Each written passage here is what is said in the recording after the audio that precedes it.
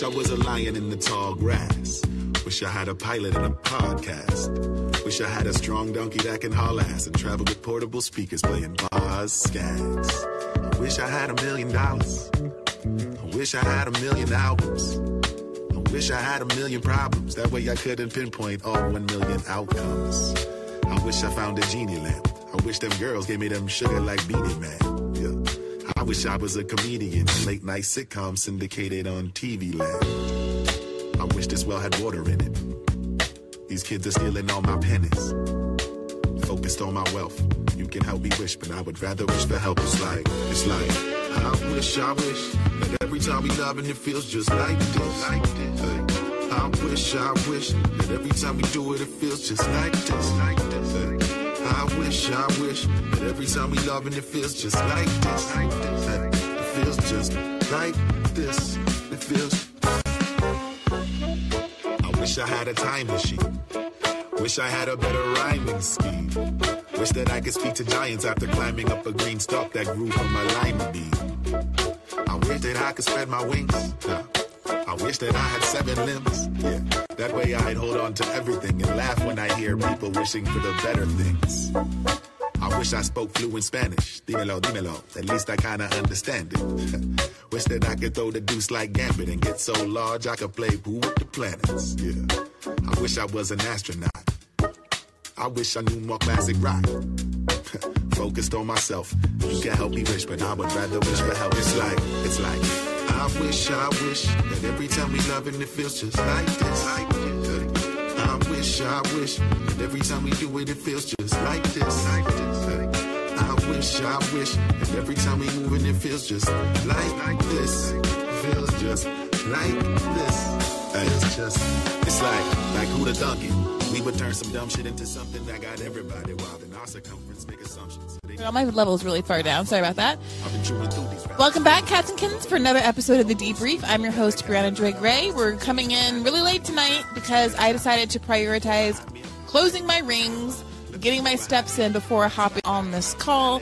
Because last time, I'm not blaming Maggie, but last time I was not able to do so because we went so late. So here we go. We're not going to go late, obviously, because we're starting late, but let's just try to be cognizant of the fact that we're on limited time today and keep our comments relatively brief if we can, and let's get right into it. All right. Chris, what's on your mind tonight? Hey. How you doing? I'm doing all right. All right. What's on your mind? I want to talk pop culture for you for a quick second. I figured we can get it out the way. Sure. All right. Was you watching the Grammys last night? I was not. Oh, well, I was going to ask your take on the idea of, I guess, the guy, what's his name, Harry Styles, getting Album of the Year over Beyonce.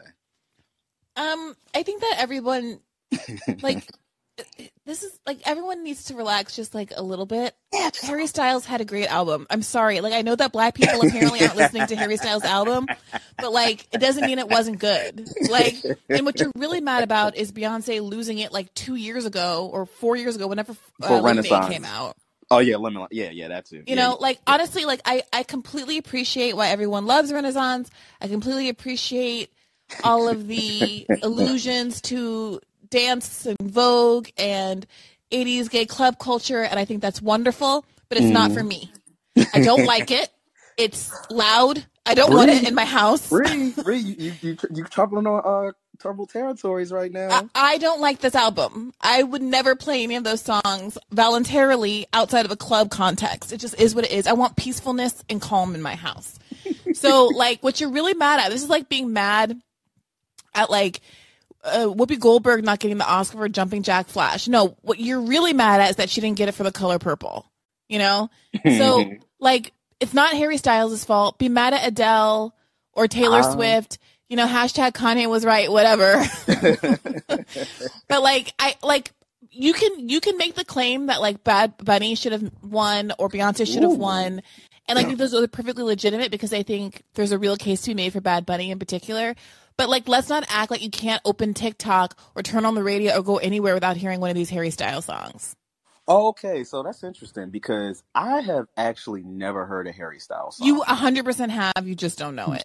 All right, that's in that. I'll probably say that's definitely a little bit more. You literally cannot open TikTok or Instagram without hearing a da da da dun dun dun dun dun dun dun dun dun dun. Like it's everywhere. Yeah, I'm not sure what that one is, but Right. okay, yeah, that's interesting. Like, I actually do agree with you, and then I'm gonna have to admit this too. I didn't like Beyonce's last album as well. I didn't really care for I it. mean, it was just I'm just it's like It's I'm house not trying to. music. Yeah, I don't sorry. have to like everything everybody else likes, so I'm not trying to shit on it at all. I'm just saying it wasn't No, for me, and it wasn't not for yeah. me. It It wasn't wasn't for made me. for me. I'm a Yeah, 37-year-old straight woman. It wasn't for me. yeah, and I'm a 32-year-old straight man, so yeah, it just wasn't for me. But I appreciate it. Like, I guess the cadence to how like house music and everything like that. So I appreciate that kind of stuff. But yeah, it just wasn't for me either. And I actually agree with you. All Oh, right. also, yeah. Sorry, I'll go ahead. No, my bad, my bad. I know you're trying to get off early, so my bad. No, did you have something else about the episode, or was it just pop culture tonight? It was just pop culture, so we Okay. yeah we can. All right. Well, thanks for starting us off with some levity, Chris. No problem. All right. Keep the faith. All right, Michael. What's on your mind tonight? You with us, Michael? Can you unmute yourself? There we go. You think by now I'd have this unmute thing down. No worries. What's on your mind tonight? I wanted to tackle the electoral question you posed today. Because I've had an issue thinking about electoralism and if it's going to be a plausible path forward, but not from the angle you took it. Your stance was basically, if even Bernie Sanders in the end is going to capitulate to his good friend Joe Biden, what hope is there for an electoral path forward? And I haven't thought of it that way so much. Mine is basically like they're just not going to let someone win. And I think with Bernie, and you kind of said it yourself, he wasn't the ideal candidate. He was so powerful because he gave voice to generations of younger people that all kind of feel like socialism might be the way forward. But he was still kind of weaker on some issues, like you were saying.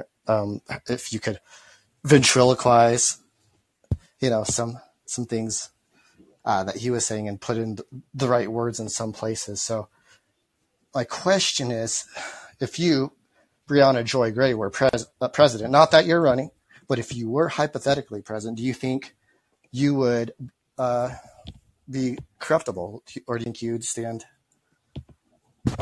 true to your convictions regardless of the pressures? I think everybody's corruptible, and not because they're bad people, because there's a possibility for the CIA to put a bullet through the head of your loved ones. And if you're going to tell me you're not swayed by the reality of that, then maybe you don't love anybody. I don't know what to tell you. That's a good point. You could always be coerced through, yeah. And some people have said that happened with Bernie. I don't know. That's not my take, but maybe.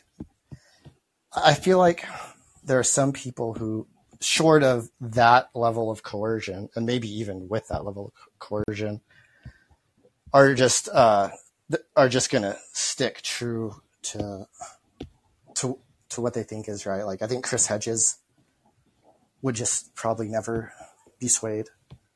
And when I'm thinking about an ideal candidate from a standpoint of defending electoralism, I think if you have to look for people who have really stuck to their guns and are fundamentally maybe informed by a need to enact justice, like Chris Hedges, for example.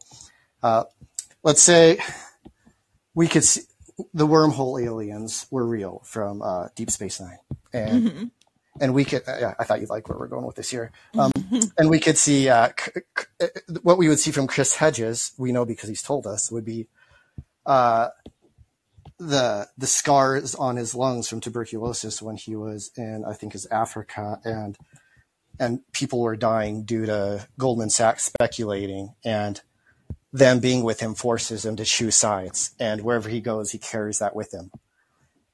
I think you need something driving someone that powerful I mean, honestly, I hear you, and I see where you're going with this, but I think the issue isn't like, is there one person who isn't corruptible? It's, is there a movement and accountability mechanism such that if they sway one person or kill one person, it doesn't stop it. That's You know what I mean? It's like, it's not that FDR was some like magical fella with a strong will and deep working class bona fides. He was quite the opposite. But there was like a raging communist party and militant folks in the street with a grip on labor, and they were able to make the conditions such that he didn't really have much of a choice. You know what I mean? And I'm not saying that, you know, the integrity of a leader has nothing to do with it whatsoever, but I don't think it's necessarily, you know, we talk about this with Shama all the time. Part of why Shama is wonderful is because she's beholden to an organization, not because she just happens to have an iron will, you know? Yeah, and to your point there, I hear a lot of despair about, you know, Bernie Sanders and how the momentum kind of fizzled. And I don't think that's the case, even though there's not, to your point, a leader spearheading it right now. I think the fact that he woke up so many people, and now the national consciousness, especially for younger people, and those younger people are getting older all the time, being replaced by more younger people, is that, you know, socialism is likely a path forward. I feel like the revolution is inevitable, and what we're just trying, even though it doesn't feel that way, I feel like we're trying to decide if it's going to come through the ballot or the bullet. That if we're going to go through an electoral path or something more on the ground in the streets. Well, yeah, I mean, I also don't think it's either or. There's this trend. I don't know if it's because of like YouTube and debate bro culture, but it kind of frustrates me that so many of these debates end up being like, are we going to do electoralism or are we going to do organizing? Is it going to be, you know, the ballot, or is it going to be the bullet? As though once we debate it all out and come to some consensus, we're all going to focus our energy on one thing and abandon the other. I agree. I'm not suggesting that, but yeah. But I think that there is that It binary. creeps into a lot of our language, and I think it infects a lot of our thinking. And I think that what we should be doing is trying everything all at once. This is why the pushback against stuff like Force the Vote really irritates me. It's like, fine, you don't like it, just get out the way. Right. Like, you don't have to do it. Everyone doesn't have to be on board with everything, but just get out the way so the rest of us can do it. Same with like Marianne Redding. Maybe it won't work. Maybe it'll be a shit show. But you're not doing anything else. Nothing else is going on. If you want to prioritize mutual aid and all that stuff, I think that's great, and I will help you there too. But like, just why kneecap this other thing that people are trying? Like, what's the harm? What's the downside? Yeah, people are so stuck in the thing that triggers them that they're not seeing the fact that Joe Biden is a shit show, and an uncontested win, making it look like he has a mandate, is a shit show. So if someone can come in and kick him in the face, even if their views on Ukraine and Palestine are very wrong, it's definitely worth it. And yeah, I'm not like you said, I'm not suggesting it has to be either or, and really should be both. But what I meant is at the end, when this happens, I feel like likely one or the other will be the driving, you know, we'll say this happened because this person got voted in, or we'll say this happened because in the end, you know, mass movement in the street forced the action.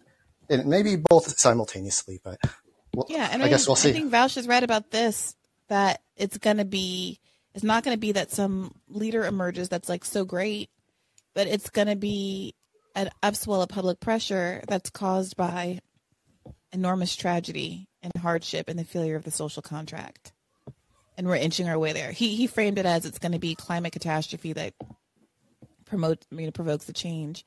Whatever it is, whether it's climate or just economic collapse or whatever, you know, I think it's going to be those conditions that make a candidate a left candidate or, frankly, a far right, horrible fascist populist candidate seem very appealing to a lot of people. And we're seeing shades of that in Bernie and Trump. And I think we're going to continue to see that as things get worse.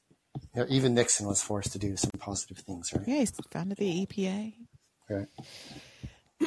All right. Well, thanks for calling in, Michael. Yeah, thanks for having me. Keep the faith. All right, keep the faith. I'm going to go to Socialist ? Who I bumped at the end of the last call-in. What's on your mind, Socialist? Can you hear me? I can, Socialist. What's on your mind? I don't know. I'm just going to be brief because it's kind of late. But with all this CRT banning, do you honestly think that it's like a modern day book burning possibly? Even though it's not an actual fire, but with... Yeah, I mean, the whole concept of book burning is a little funny now that everything's online. But yeah, constructively excluding seminal texts and thinkers from high school English lessons is significant. I think it's more significant in terms of what it portends than what it actually means in this moment. I think we're seeing an escalation from the right, and just they're starting with trans people. It's not going to end with trans people. They start with some high school English classes and CRT, and they move on to increasingly exclude all types of areas of thought from public discourse. I think it's going to get worse and worse and worse. And Right. people who think that they shouldn't care because maybe they don't like Kimberly Crenshaw or Ibram Kim DX, fine, I have my critiques of those people as well, but are we turning a blind eye to something that's going to become a lot more significant? I think the right has always understood the kind of liberalizing influence of college, despite so much of college and what you learn in class being fundamentally conservative and status quo enforcing. The exposure to other people, other ways of life, the ability to question your thinking and then question the establishment gave rise to so much movement energy in the middle part of the last century that they literally defunded all of the public colleges and tried to discourage people from being able to go at all by creating this student debt peonage system. And they know what they're doing. Christopher Rufo regularly announces his plans for what's going to be censored next and what his long-term agenda is. And so that's why I'm kind of unsure what to do. On one hand, I think, okay, it's kind of a trap to get us talking about this stuff to the exclusion of stuff that has broader populist appeal, all these, populist economic issues. At the same time, if we don't take this stuff seriously as they're passing laws to ban AP history, African American history, to ban the right to dress and drag, or to criminalize parents who provide gender affirming care for their kids, we're going to wake up one day and it's kind of beyond our ability to push back at all. Right, I would agree to that. And I'm actually from Florida, so DeSantis is actually my governor. So I see it firsthand, so. And also lately I've been studying a lot about the Holocaust and what led up to the Holocaust. And to be honest and to be frank, our government is failing, and not saying the mass genocide was going to take place in this country, but it leads to that eventually. The whole economic recession that's going on and the rhetoric from the right. And I don't know, I think we're in dangerous times, even though we don't want to say we are, but it could possibly be. If you're going to call somebody a fascist, you got to also realize that if they come to power, these things going to be so. What's it feel like for you? Because I know that Eric Gray, one of the callers, he's a teacher in Florida, and so he's been kind of observing all of the bans from a front row seat.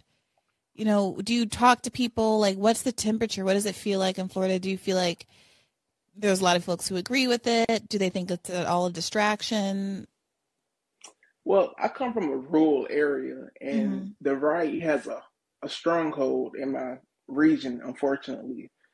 And you go across certain people who talk about politics in the stores, and they have a very appealing, magnetic appeal to DeSantis and Trump. Like, they think he's God's grace. And I just listen to their conversations, and I just feel like, man, if only you knew truly what was going on in this country. This man is not for you. He's for the elitists. And push come to shove, your interest is not going to be met, and you may actually get hurt, because although you want to hurt somebody who may be in a less fortunate situation than you, you're also on governmental assistance.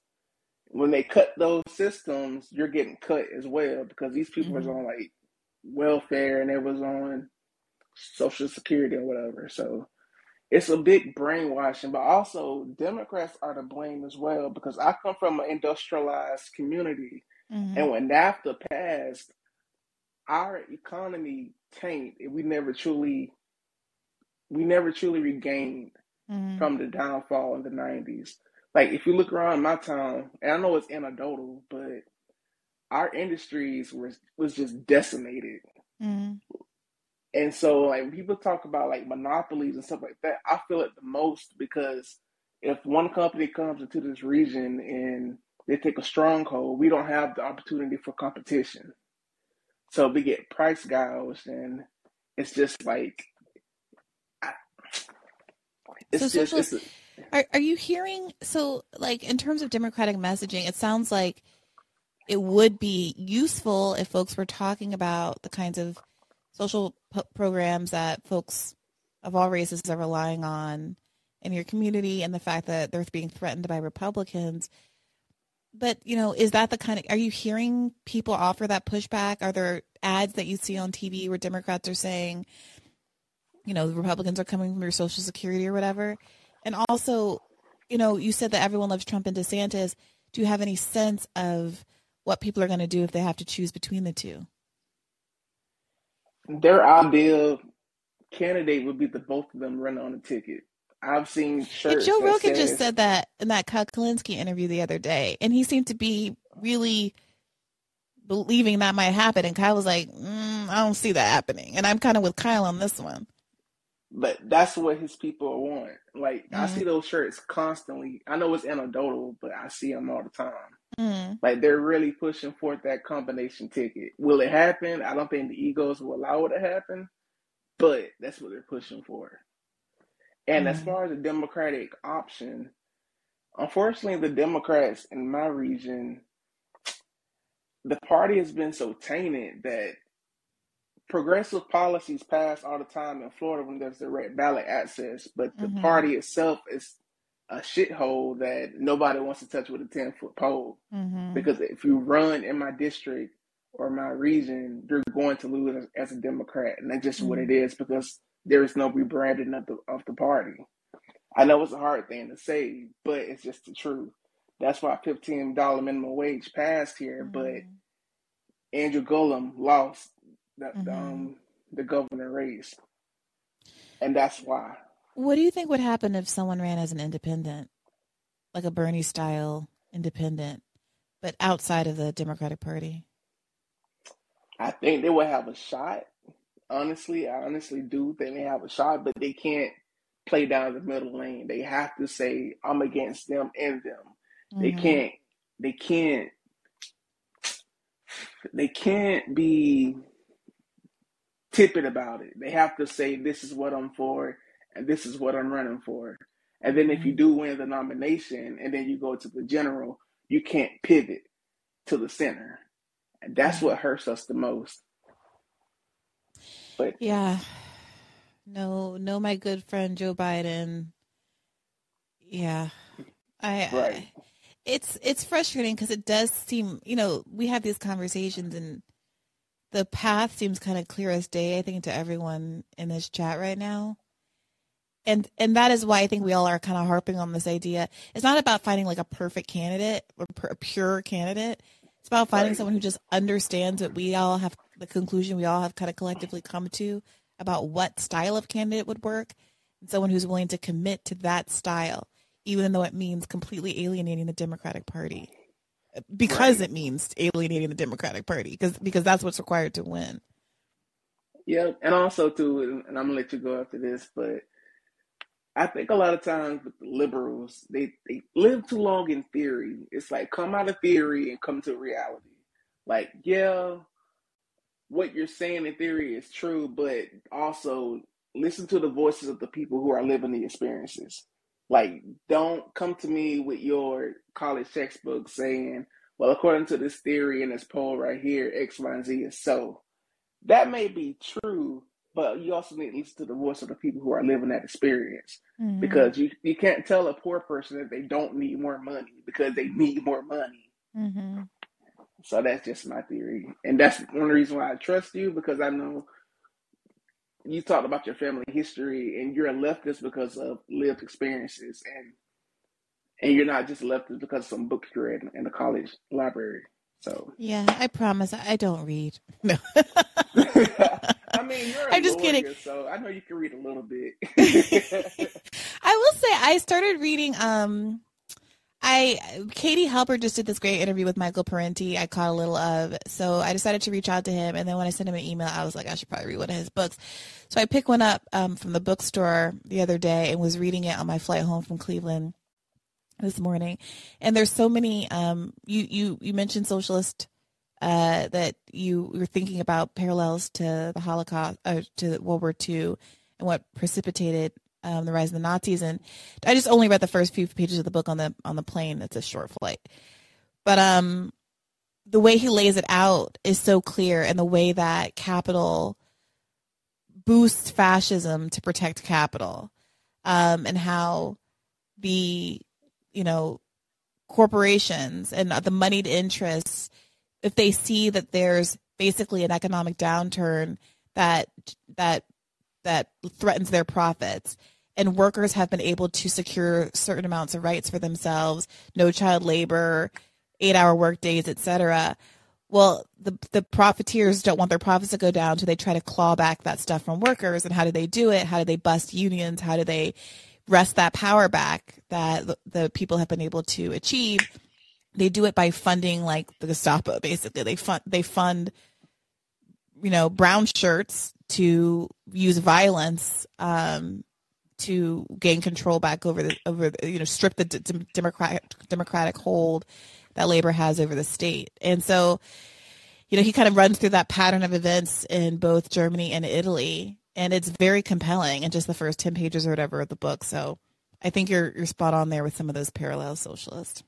Yeah, I would say so. And also, from what I hear and what I see, and history repeats itself, and when the economic squeeze, we feel it the most in rural areas. And it can happen. Like, the playing field is leveled, and if the Democrats do anything about it, we may see a rise like no other in this country, unfortunately. But that was pretty much it. Well, look, I appreciate you calling in socialist. You've been great. All right, have a good one. You too. Keep the faith. Anthony, what's on your mind tonight?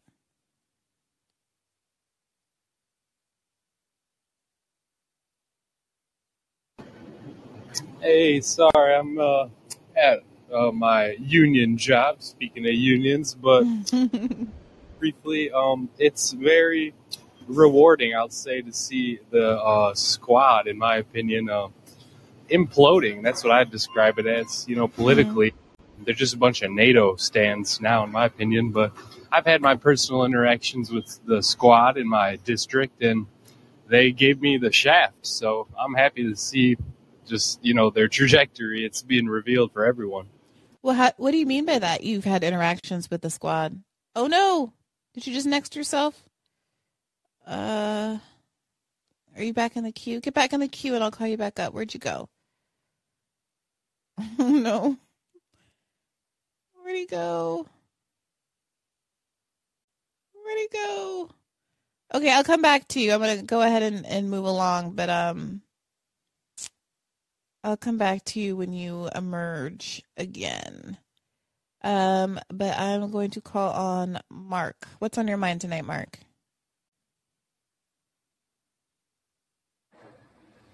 Hello, can you hear me? Loud and clear. What's on your mind?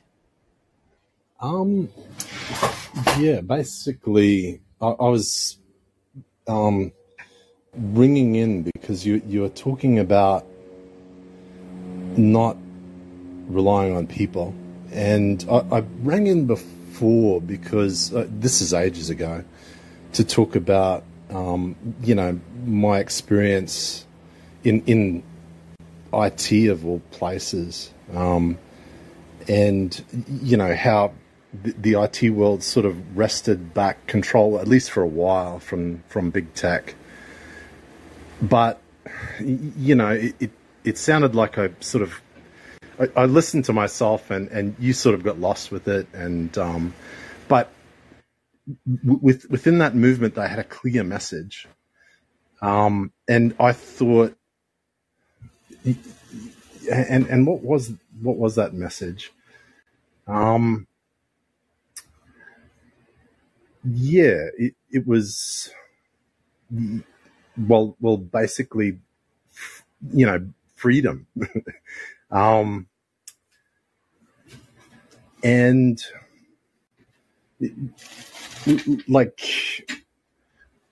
I'm just trying to think on my feet. And but basically, I thought, okay, if I zoom back from IT, and go into the left in general, the world is run by systems, and we just need systems that are that aren't top down. We're getting top down systems forced on us. In IT, it happened. We went open source for a while, and that was all fine, but it was basically dragged onto the internet, and there's corporate control over much of that. But in the IT world, even though it's gone back, most people are interacting with the internet via devices that they don't really have control over anymore. People are making systems that are free on the internet. So basically, in IT they call it the cathedral versus the bazaar. And that means you've got, on one side, you've got capital trying to force a cathedral mindset on everybody, where you've got the robe wearing control freaks trying to force their vision onto everybody else. And then what the systems that we're trying to build is peer-to-peer bazaar like systems, bazaar being like a Middle Eastern marketplace where people sort of trade with each other and all of that kind of thing. And there are so many systems in the world, like democracy, for instance. That's a system that tries, that in people's heads is a peer-to-peer system. It doesn't make anybody in the society more powerful, but the oligarchy on top of us is trying to force that democratic system into being, more top down, putting money into politics, putting all of these rules on top of it. And, there are so many of these systems that we interact with every day. And just having, like I don't know the messaging, but I was thinking when I was sort of active, everybody was working to that particular really broad goal of just making freer systems where people could operate without having an oligarch sort of allow you, give you their blessing, from a cathedral, and make it more bazaar-like, where anybody can sort of roll out a blanket, sit down, and say, we're doing this. And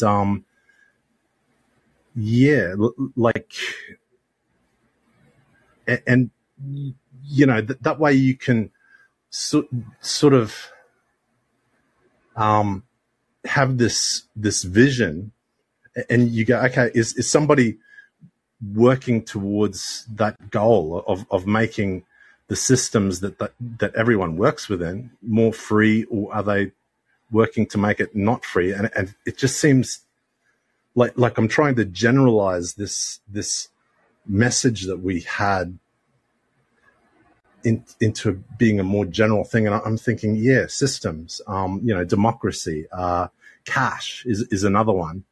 Like people's ability to interact with each other. It can either be through a card and you get the blessing of the oligarchs on top. You're allowed to transact, you're not allowed, or you're disallowed from interacting with these people. And cash, you can interact with anybody. And, like having money in your pocket or the ability to get a job, that's a freeing thing as well. And, if society can do that for people, it frees people. And yeah, I was just thinking out loud. I was listening to what you were saying, and I just was wondering whether anybody else thought that was a valuable way of thinking.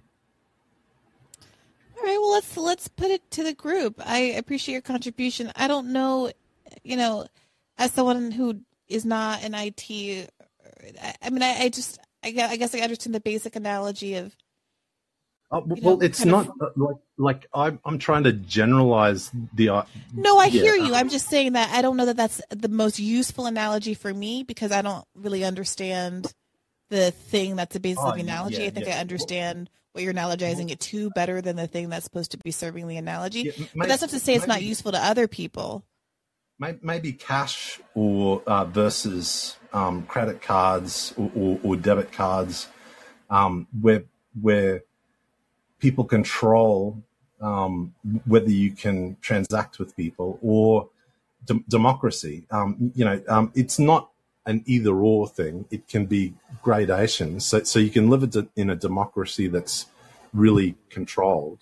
For instance, Iran is a very controlled democracy. They only allow certain parties, and I guess the US, you have to sadly say. So forget about IT. Help me land this plane in one sentence. Can you kind of sum up? Can you phrase it as a question? Okay. Is it useful? It sounded like you were scrabbling around for a unifying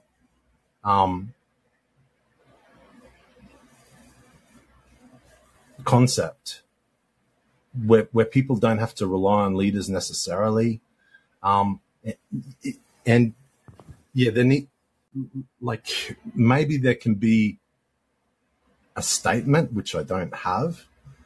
The closest I can come is supporting peer-to-peer systems, systems that elevate individuals versus top-down control. It's an interesting question that I think it's worth thinking about. I think a lot of folks who are talking about, mutual aid and doing community building are kind of in this vein. So I think that's it's definitely something to think about in the alternative. And I agree that just focusing on these leaders isn't necessarily useful, because ultimately the leaders are going to have to draw on these communities. So I appreciate you calling in, Mark.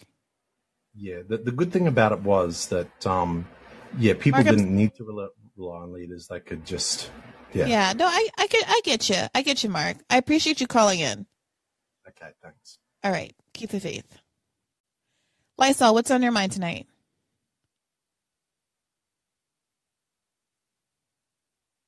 Lysol? No. There you go. What's on your mind tonight? Can you hear me? Mm-hmm. Okay. Loud and clear.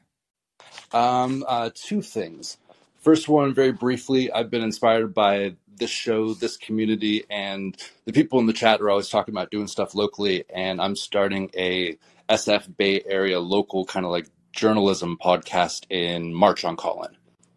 Cool. Yeah. Congratulations. We're going to have Amanda on the first show to talk about shit. It's going to be great. Sweet. Love that. That's awesome. Yeah. And I think Big Red Steve, I sent you a message on this, but would love to have you too. Anybody else that's in the Bay Area, trying to do kind of like a local version of this, see what we can coordinate, because the Bay Area is terminally online anyways, so might as well use the technology. And the second thing, so I was listening to the interview, and a couple of things that struck me were you talking about, like, if I could just like kind of like ventriloquist Bernie during this one moment. And I was like, it might be that, or it's the fact I've been watching Last of Us last couple of days. But did you watch Arrested Development? Not really. I mean, I've seen many episodes, but I wouldn't say I was a regular watcher. So they had a running gag with where the dad was in jail, and he hired basically just kind of like a person to be there. He had a camera and like a earpiece and just say whatever. He was like a surrogate to be like involved in like the plot and stuff. Mm-hmm. And I was thinking about trying to do something like that with Kashama. Like, so the idea, as you pointed out, Bernie won with all demographics under 30. So it's kind of like a TikTok Kashama ventriloquist challenge, where we take like Kashama quotes that we want to get like lots of press. I'll make a background beat or something for them so kids can make like little videos and just try to do like a Kashama challenge where she's like like her version of answering the debates.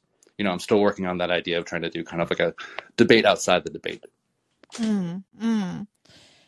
Yeah, I love the idea of working around being excluded from those kinds of platforms like the debates. So help me understand how this works through TikTok. So I'm not a TikTok creator, so this is purely from seeing what other people do and stuff, but generally tends to be the exact same clip and everybody makes their own like 15-second version of it. Oh, like the response TikToks. Yeah. So Kashama does the thing where they ask the question, they pause the video. Kashama gives like her best, like what the actual fuck level, like soundbite. And then we clip that. We make that a 15-second clip and we all do videos to it.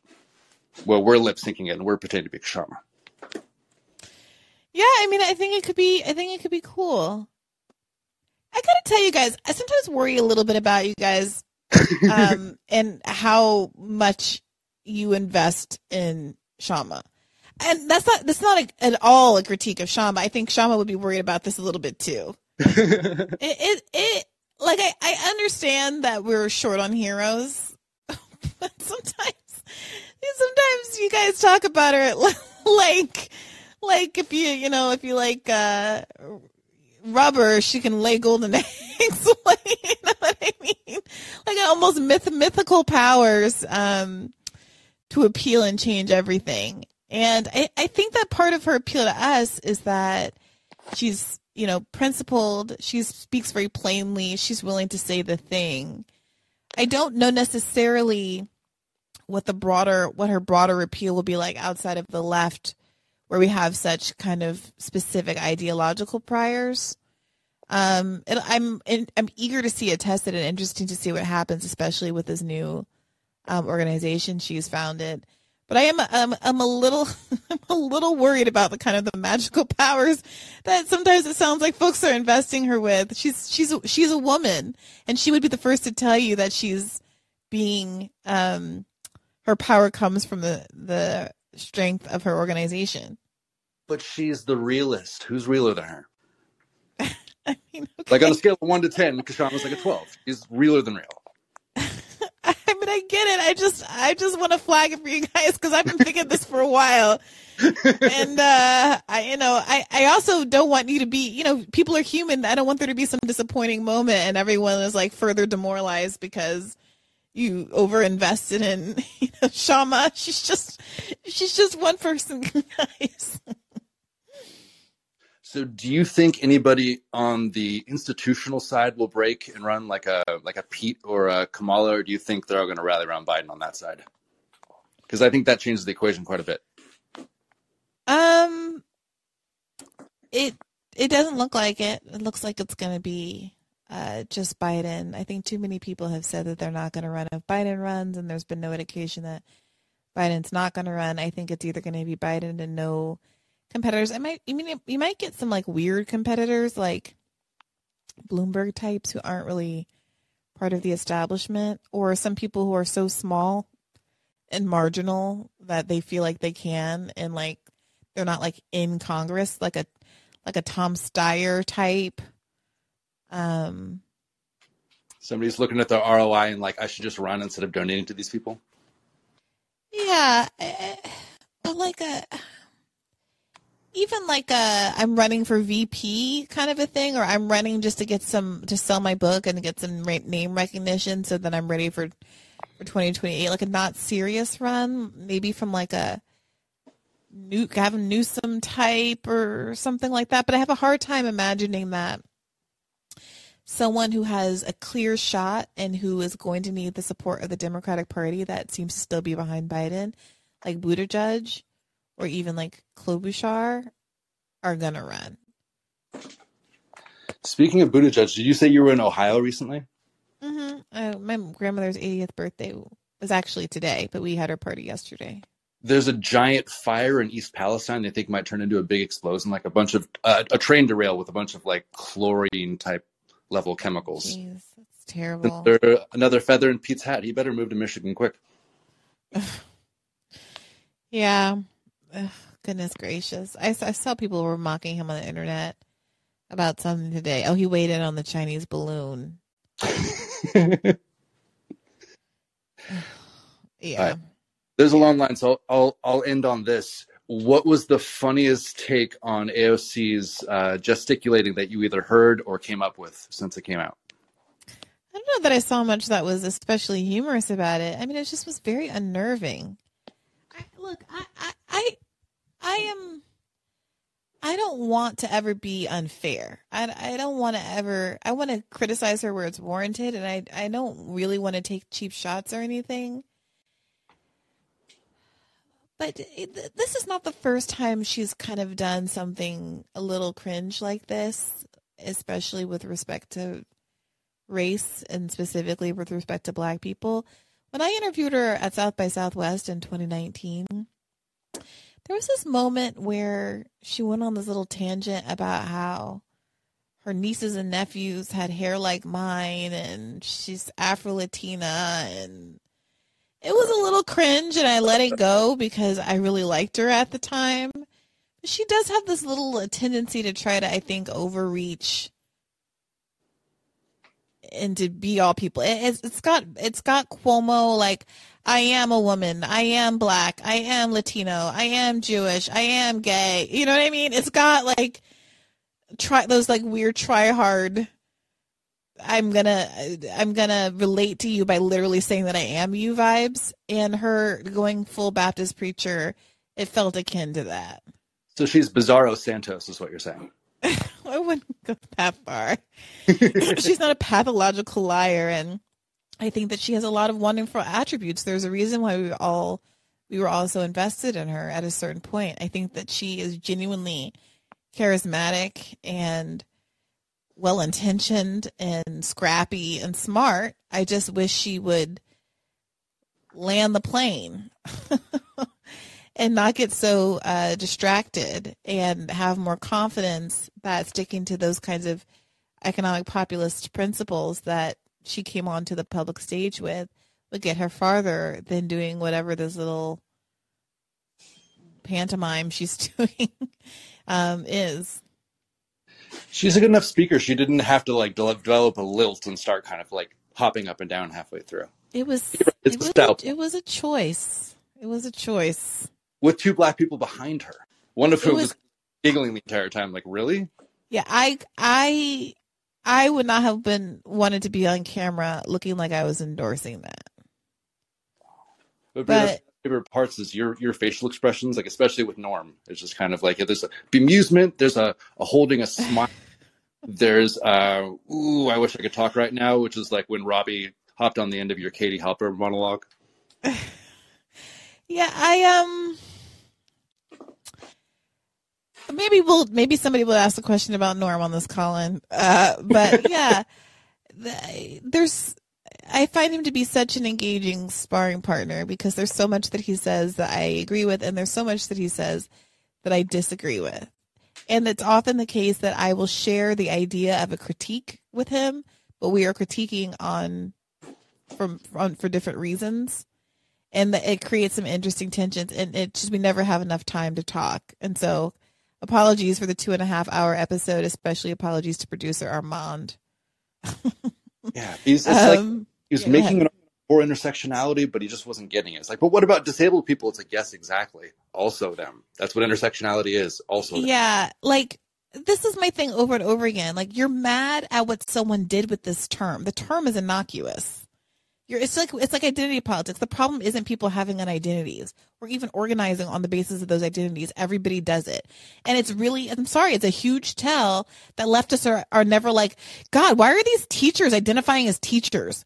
Why are these farmers identifying as farmers? No, you're only mad when it's black people identifying as black people or, gay people identifying as gay people or whatever it is. It's like, no, people have always realized that who they are means they have common interests and they have politically organized along those lines. If I'm being legally discriminated against on the basis of my race, I'm obviously going to identify by my race.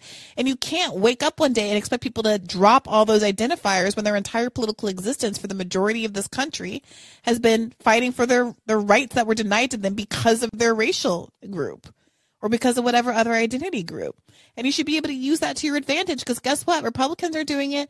They're appealing hard to whiteness. They're not neutral. They're not doing identity politics. They're appealing hard to whiteness and they're winning. And they found, like that, the left could be using this to our advantage and doing, yes. And we're doing identity and, we're giving you a nod and affirming your identity, but also we're stressing all this populist stuff. But walking around expecting people to be like, throw down who you are and deny it exists and I'm going to critique identity. It's like, you can keep doing that and you can keep not getting any black voters. And I'm going to keep not giving you money for those kind of ridiculous futile projects. It's so weird because he teaches college right now. So he knows it's kind of like the linguistic currency you have to trade in to engage with people that age. Like, it's not like, oh, I'm going to talk to you, but not respect this, and that. It's like, no, play by the rules and I will learn from you. Yeah. Yeah. All right. Well, look, good chat. Thanks for calling in, Lysol. Yeah, for sure. Keep the faith. Keep the faith. Rika, long time no chat. How are you this evening? Oh, did I catch you off guard? Were you not ready for me? You didn't see that I was coming for you? Rika, obviously I was coming for you. I haven't seen you in the chat. Okay, hey, I'm here. Yes. What's on your mind tonight? Hey, well, it has been forever, and it hasn't been that I haven't been listening, though. I've been totally listening to, like, every episode. No judgment, Rika, no judgment. It's a safe space. Wait, I'm triggered. No, I wanted to like take a step back to the Vaush episodes and say, girl, bless your heart. I hope you saged yourself afterward, took a nice little bath. That was like really, really, really difficult to both listen to and endure, and not in a bad way. I really appreciated kind of your, I guess in some sense, vulnerability in expressing like, or kind of showing that episode and showing that what that conversation looked like.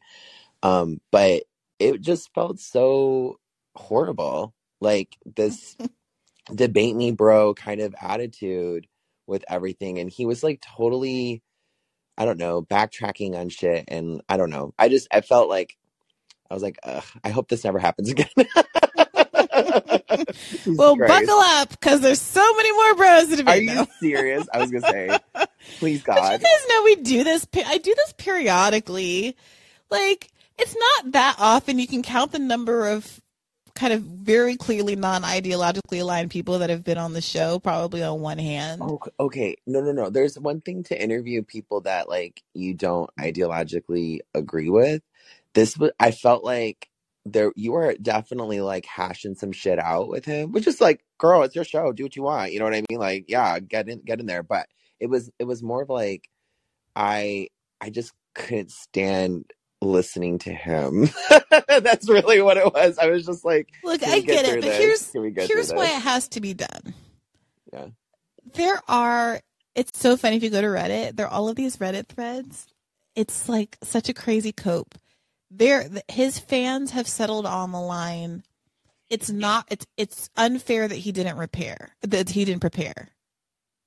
Oh God. It's just like with Sam Cedar when he got on the internet the next day and was like, "She's a Harvard lawyer. It's not my fault." I'm like, "Sir, I've been that way since 2011." Yeah. Like literally, it's your show that's being referenced, dude. Like it's your receipts that are being pulled up. Like, what the fuck? Like, get over it. Like, right. And so all of his followers are not saying like that I was right, or that he didn't perform well in the debate, or that he lost, or like that I won the argument. What they're saying is, he let us down because he didn't prepare. And if he had prepared, if somehow he had prepared, then he would have had responses.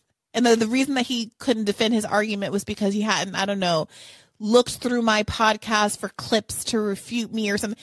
But like, it obviously wasn't about that. Like, no. One, because there's no clips of me talking about him, because I literally never have. I very purposefully, people are like, why are you platforming? Why are you platforming?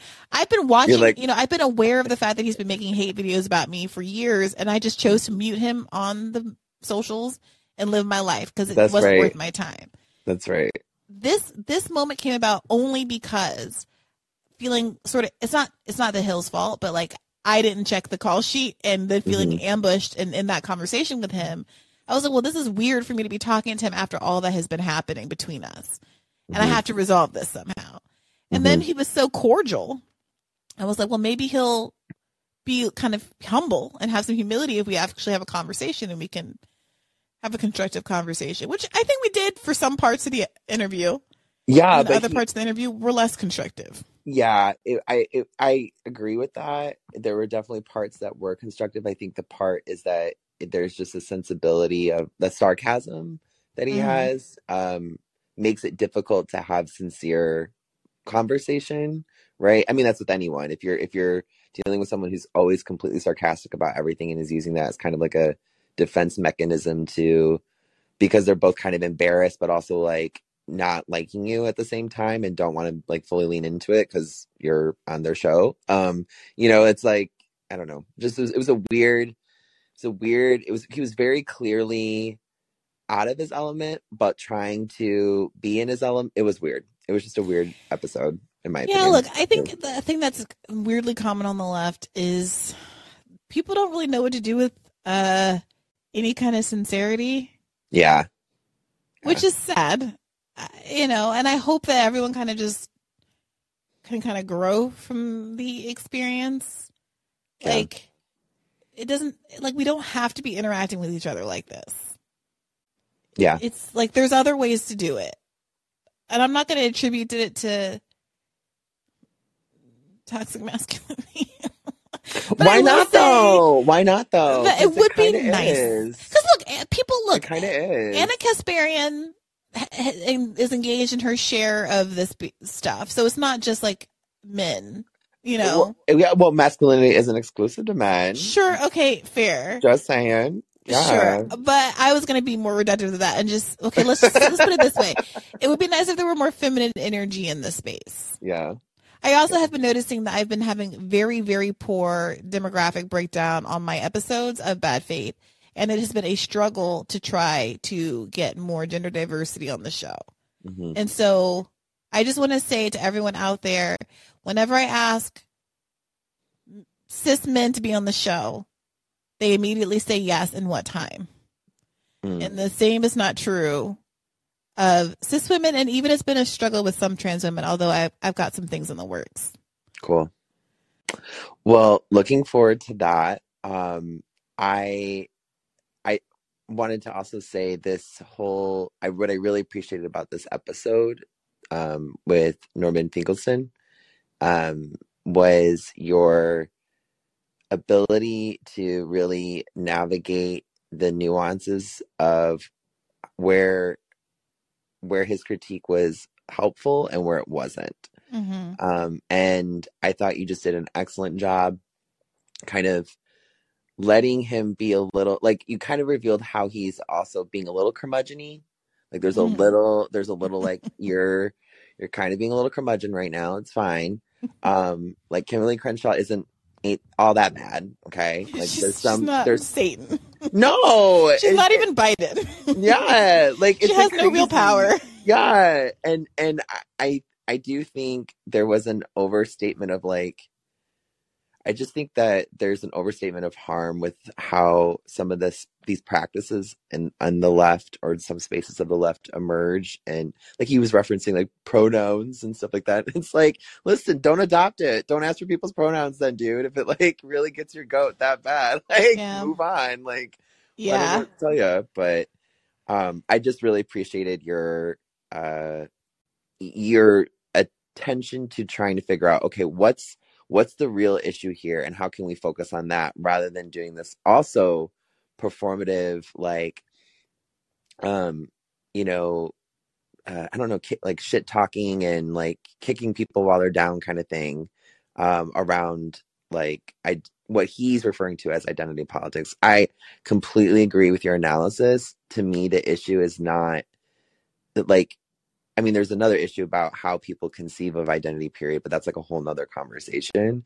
But more that, like, the fact that our mainstream discourse, which is controlled by the elites and liberals in particular, and conservatives alike, are using this conversation of, the oppression Olympics version of identity politics and simultaneously doing it at the same time, right? Like they're critiquing it and doing it at the same time.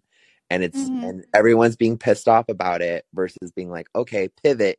What issues do we need to talk about? And I think that's like, exactly. I just thought it was brilliant. I thought it was brilliant, Brie.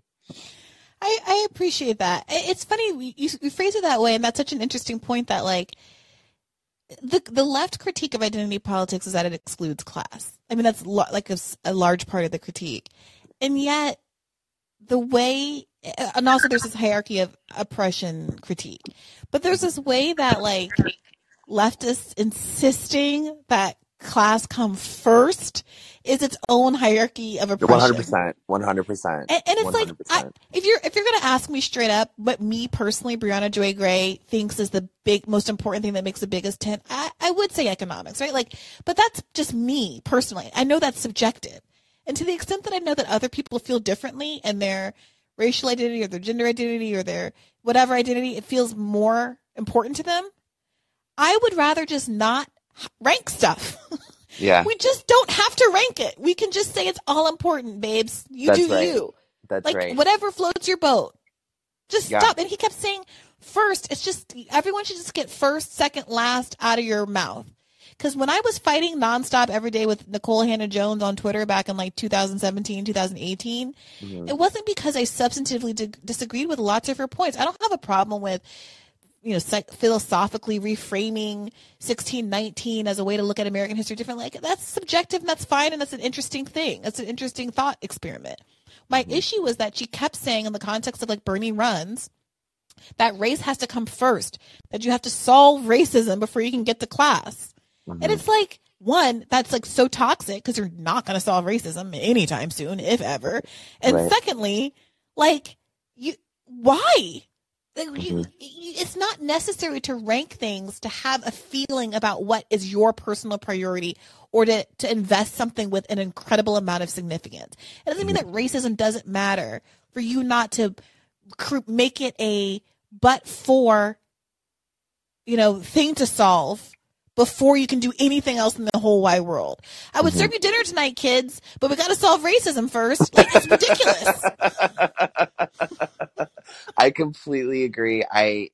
It's that like, well, I think I attribute this at least in part to a real lack of asserting,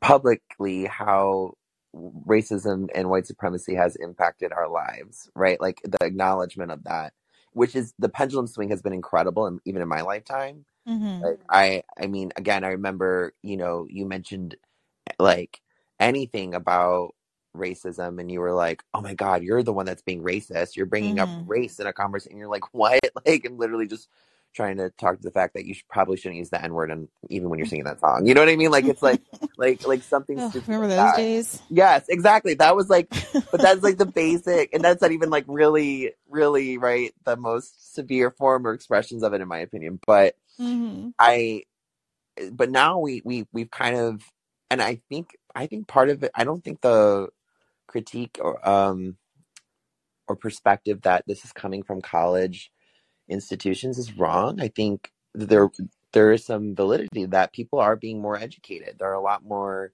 people who are aware of our history and have taken tons of amazing, wonderful classes that illustrate like why society is the way that it is, right? And those theories are super important.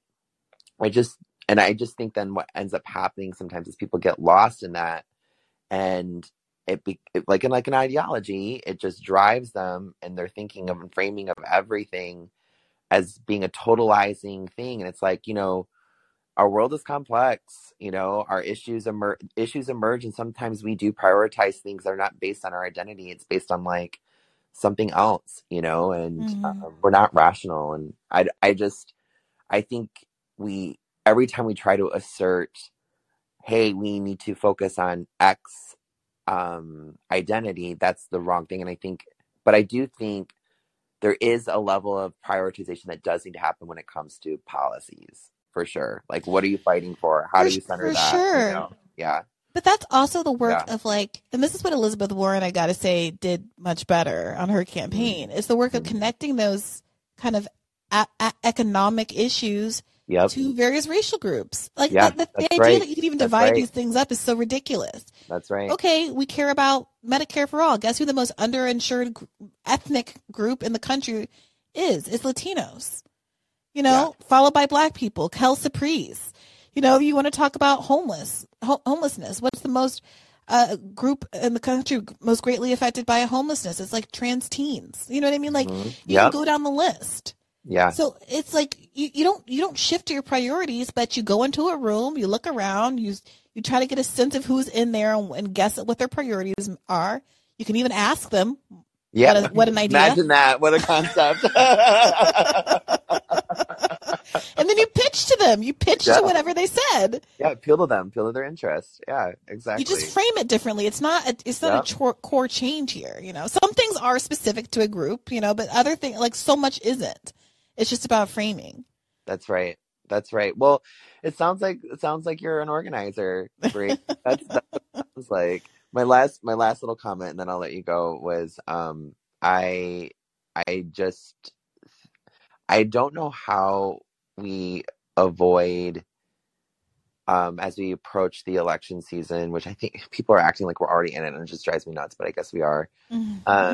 Like the either or thinking around electoral politics versus whatever, it's like, or even within it, even within electoral politics, do you run as a third party, or what? I think it's fine to have healthy spirited debate around that stuff, but like, please, everyone just go do whatever they think they need to do in this moment, because like there's no shortage of good ideas right now that we need, right? Like we really need it all to happen because of how radical the right is right now, and how extreme they're and how like fast they're advancing these like fascist policies. I mean, I do gotta say, like, I really,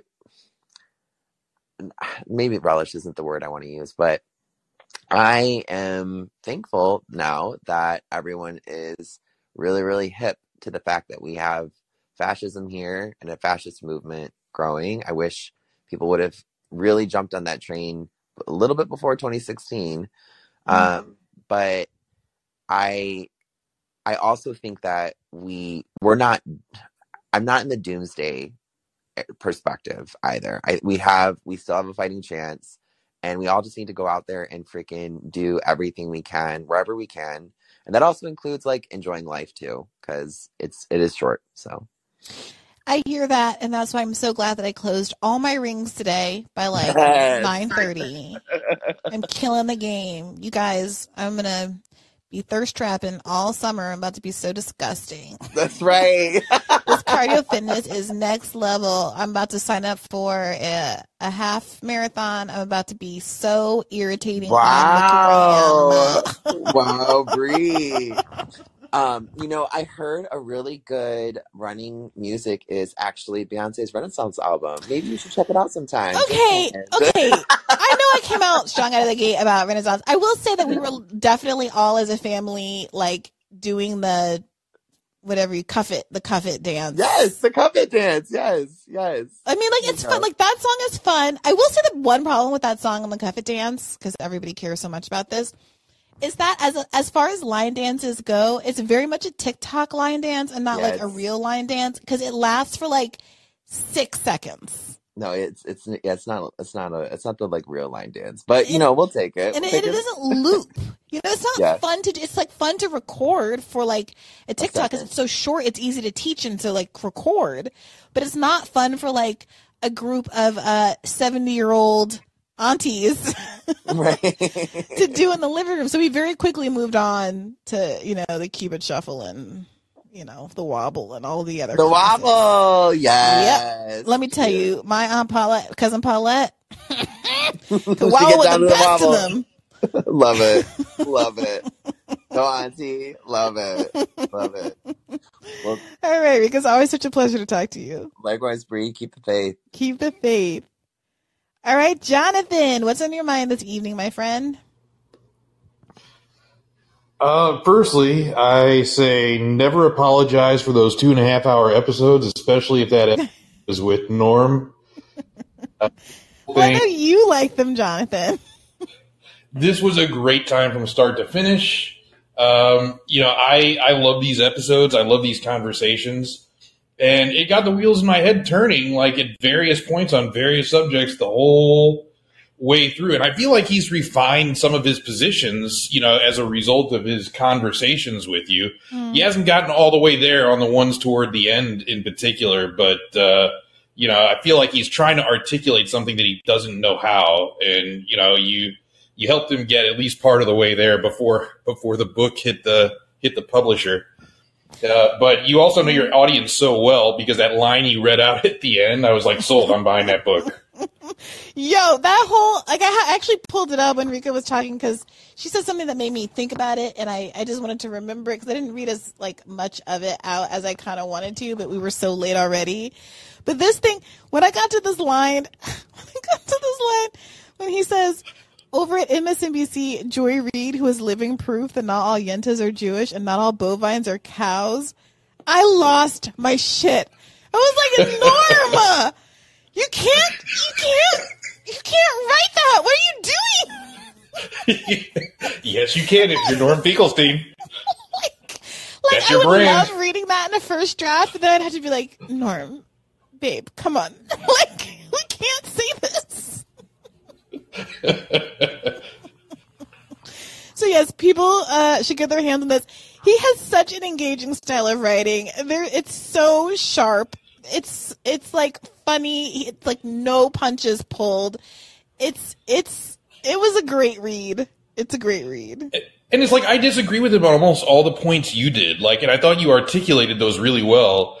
But I mean, I love the way he says what he says. I love the way he kind of expresses his thought process of getting there.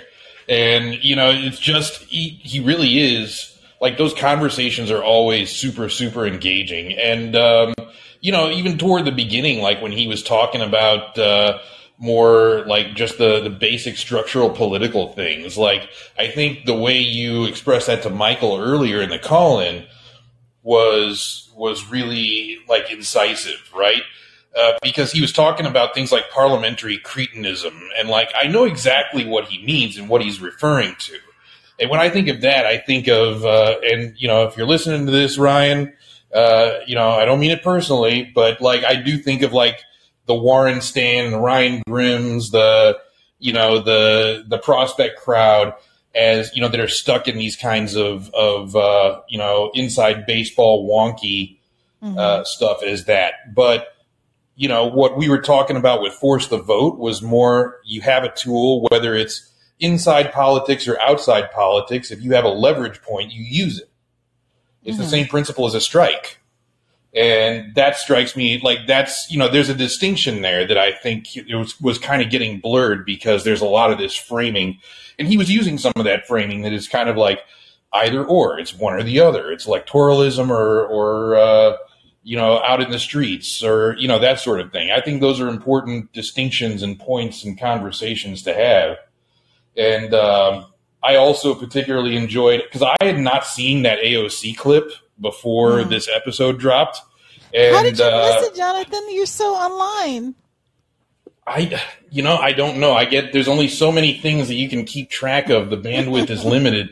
And, I missed that when that one slipped through the cracks. But, I thank Armand for making sure that clip was only like 20 seconds of it. And the cringe, like when I finally watched it, the cringe was off the charts. I was like, you know what? Like, this is her trying to be an actress and play a role, but she's so bad at it. And it was just, I was like, oh my God, why? Didn't anybody tell her not to do that? Like, didn't she run that by somebody? And they were like, no, don't do that. Don't do that. Come on now. That's too cringe. I saw, I think it was Glenn and Nick from RBN had this exchange where Nick kind of joked, like, do you not have any, friends to tell you this was a bad idea? And Glenn's point was that, this is maybe reflective of her circle and who she surrounds herself with and kind of the vapidness of the politics right now. Like, no, is everyone so afraid of AOC? Does she have so much power among the squad? Does she have such a platform that no one is even willing to say, like, maybe this isn't the best idea? Like, is she so isolated? Is there no one who she's bouncing ideas off of that would tell her, like, this ain't it? This ain't it, Chief? Like, yeah, not everybody can be an actress. Not everybody can just slip into a role that's completely not them and pull it off. And I'm listening, like I'm watching her with the cat on the hot plate, as Norm described it, like very astutely, like gesticulating wildly and flubbing her lines over and over again, which completely ruined the effect of everything she was trying to say. And like I was just like, oh my God, like who? I don't know. Like, I can't imagine what she was thinking, but I hate, like, there are certain kinds of comedy movies that emphasize the cringe like that. I hate those kind of comedy movies. I can't even watch them. And watching that, Meet the Fockers. Meet the Fockers was not that bad. Well, parts of it really were, but my brother cannot watch those movies. Like, he's like that, and he finds those to be like the height of cringe. Yeah, they're up there. But they're not quite as, like, they're more along the lines of, like, there's actual, like, one-liners and, kind of, it's not all cringe. And, like, there was some of it, and I didn't like those parts. But this in particular, like, I can't stand watching the, certain levels of cringe, on TV and movies and anything. And, like, when I see it in real life, I'm like, oh, get me away from this right now. So, like I said, we got to thank Armand for keeping that down to like 20 seconds. Because if I had to watch the whole thing, I don't know if I could have taken it. It was so bad. But he's a hero because we recorded that Saturday night too. So he's a hero for slogging through and turning that around for Monday's episode. So big round of applause for Armand, generally speaking. Yeah, and I still can't get over like how awesome that little montage he did of Vosh's shit talking, and he put like the most cringe clips of things like that Vosh was saying, like Brianna will never have me on her show because she knows. Because you know, Brianna, that wouldn't go well for you. He's a real talent. I don't know what to say. He's truly exceptional, and he broke his entire foot off in that Vouch episode. I mean, amazing. It was awesome. But yeah, anyway, that's all I had. I wanted you to know how much I love this episode and how much, how awesome it is to have Norm on. I remember that time you had him on call-in, which there was no way. I tried to hit that button real fast to get in that caller queue. There was no way. Like that had to have been some kind of a record attendance. That was one of my favorite call-ins, and if I weren't so late tonight, I would have wanted to do that again. Maybe what we'll do is try to do like a bonus episode or something where we start early in the day and get Norm on, because I think he would really like that as well. I know that he was a little disappointed that this was a premium episode because he wanted everyone to be able to hear all of this, and I completely understand that and agree. I might release another clip. I'm going to try to release another clip if Armand has a bandwidth. But also I want to give him an opportunity to talk more about it with this audience. So I would love that. I mean, obviously don't overtax yourself or anything like that. None of us objects to you taking breaks when you need it or anything like that. But I mean, that, like, I would absolutely be tickled pink if that happened. Okay. I'm gonna do my darndest. Thanks for calling in, Jonathan. I appreciate you. Thanks for having me. The episode. All right. Later. Keep the faith. Bye. Ruben, you look like a new face. How are you doing? What's on your mind? Are you with us, Ruben? Are you shocked that I came to you despite being in the loose part of the line? Yes. Okay. Bonsoir. Bonsoir, Brianna. Bonsoir, Ruben. Ça va? Ça va? Comme ci, comme ça. Okay. Et toi? Ça va bien? Okay. Yeah, this is my first time calling, but I've been following your work, obviously, and through Force the Vote, and but anyway, just for this episode, I wanted to just talk about that clip you guys used about Bill Maher and how tone deaf he is. I was like, bruh, this is why I don't like Bill Maher, because he talks so much about so much shit about the U.S. Or the American education system, and how this is the reasons why no one should go to school, even though he has a shit ton of degrees or something. Mm-hmm. And it's bro, yes, we understand it's hard, but can you just give us that option to go and pursue an education? That's what we want as younger people want an education, and we just want tuition not to cost so damn much. And also the reason why I kind of stopped listening to Bill Maher is that he has the same attitude with religion, because I am a religious person, but I understand that the institutional parts of religion is what oppresses people, and we've seen wars even in Europe, and it's more about the church itself, okaying wars, but not the religion aspect, because I also study religion. I used to study religion. So I see religion not through that lens of the institution. I see it through just the lens of my personal connection with the divine.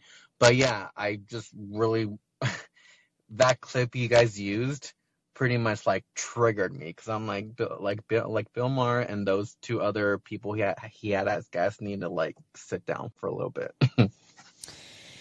Yeah, I mean, that clip, it was such a stunning example. I used it on the radar back in the day when it happened. We were in the heat of the student debt discourse. Because it seems so obvious to me that people like Bill Maher, who are sitting there with their college degrees, which he frankly isn't really using. I mean, he is using it, right? Because you learn things in college, and it shapes who you are, and it changes who you are as a thinker. And this poppycock about how no one uses things in college. This actually came up recently in the last couple of weeks on Rising. We had a guest who was there to talk about his book. He wrote about education from a conservative perspective and was against student debt cancellation.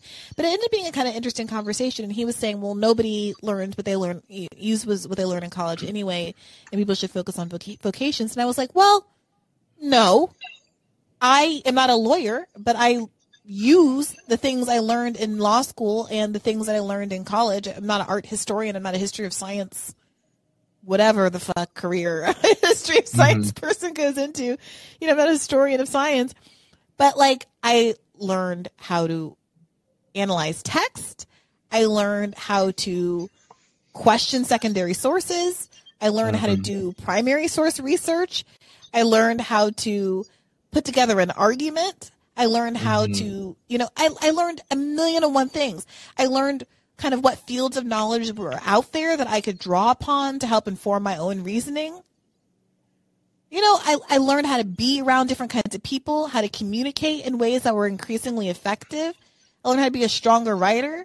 Like, the idea that, like, I didn't learn how to, like, code and then become a programmer, so college was useless. I mean, it's so absurd. And people who obviously benefited from a liberal arts education like Bill Maher are going to turn around and say that a liberal arts education is invaluable. So you're allowed to get that education and use it to inform your life, and may or may not inform your career and your ability to, be a compelling talk show host. But someone else has to know at age 18 that they want to be an electrician, or that they want to be a doctor, or they want to be a computer programmer, and stick to that script no matter what else happens in their life. And they need no other knowledge. They don't even need enough knowledge to know if they want to do something else. It's so obviously elitist. Yeah.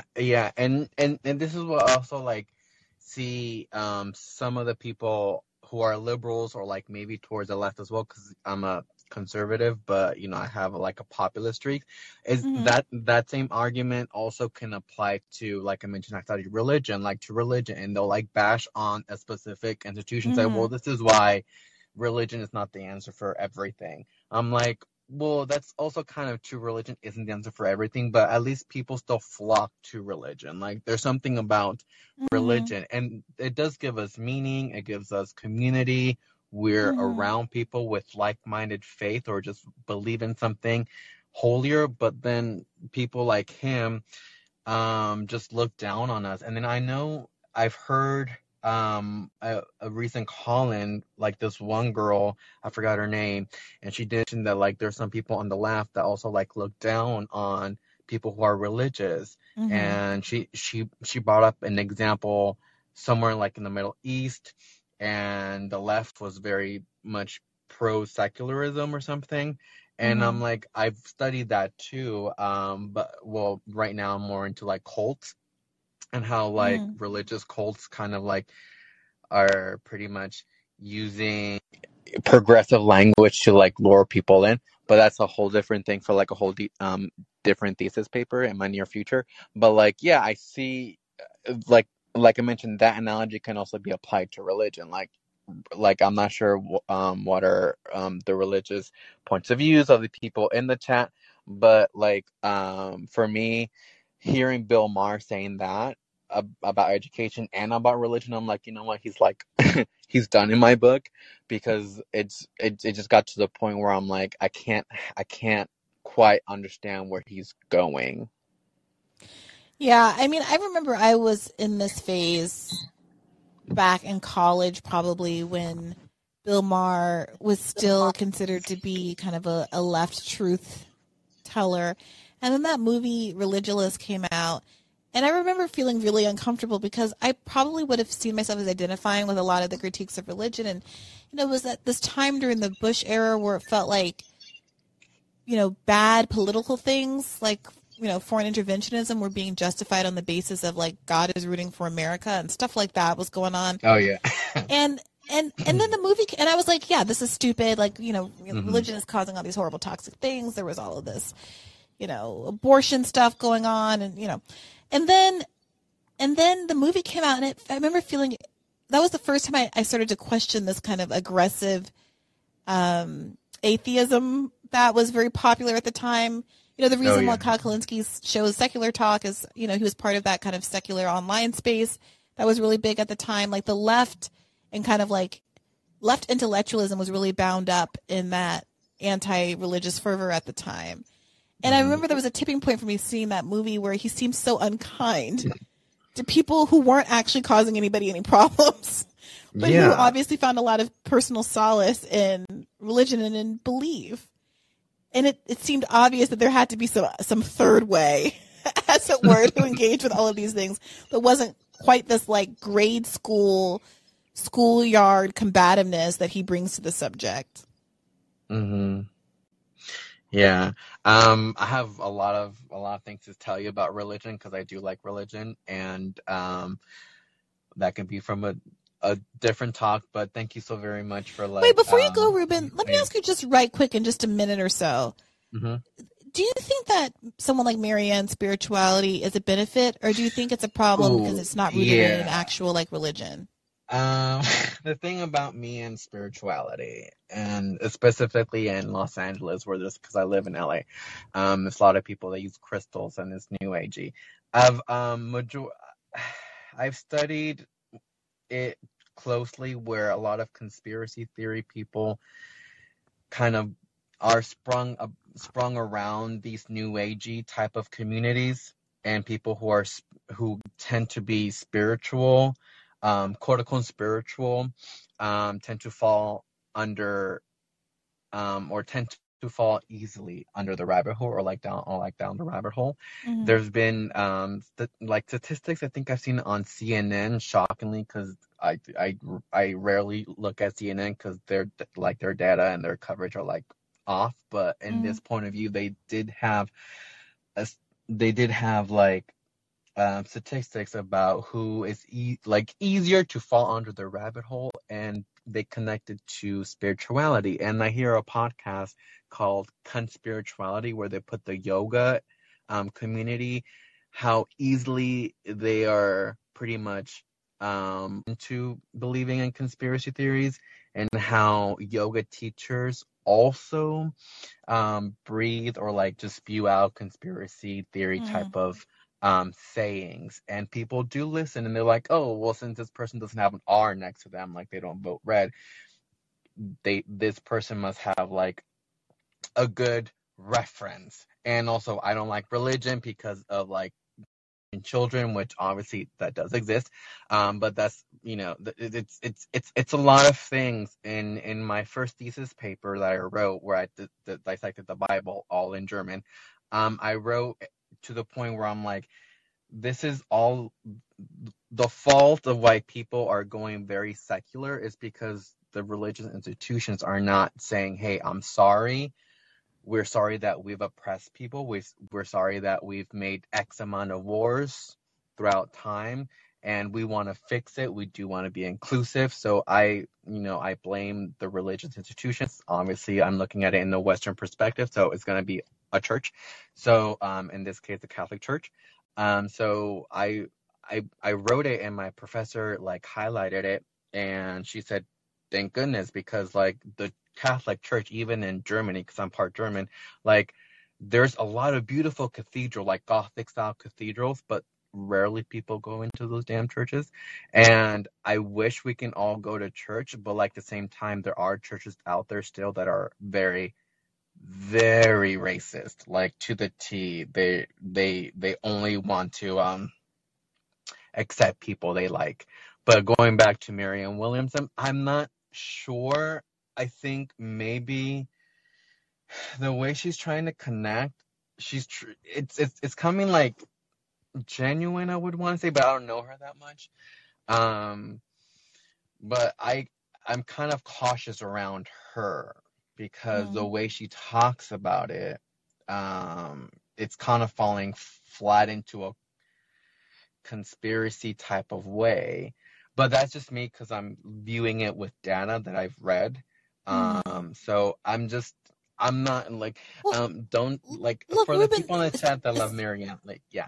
It sounds like you've been doing some interesting research. Feel free to hit me up with some links or potential guests or something, because I think this is an interesting topic to explore.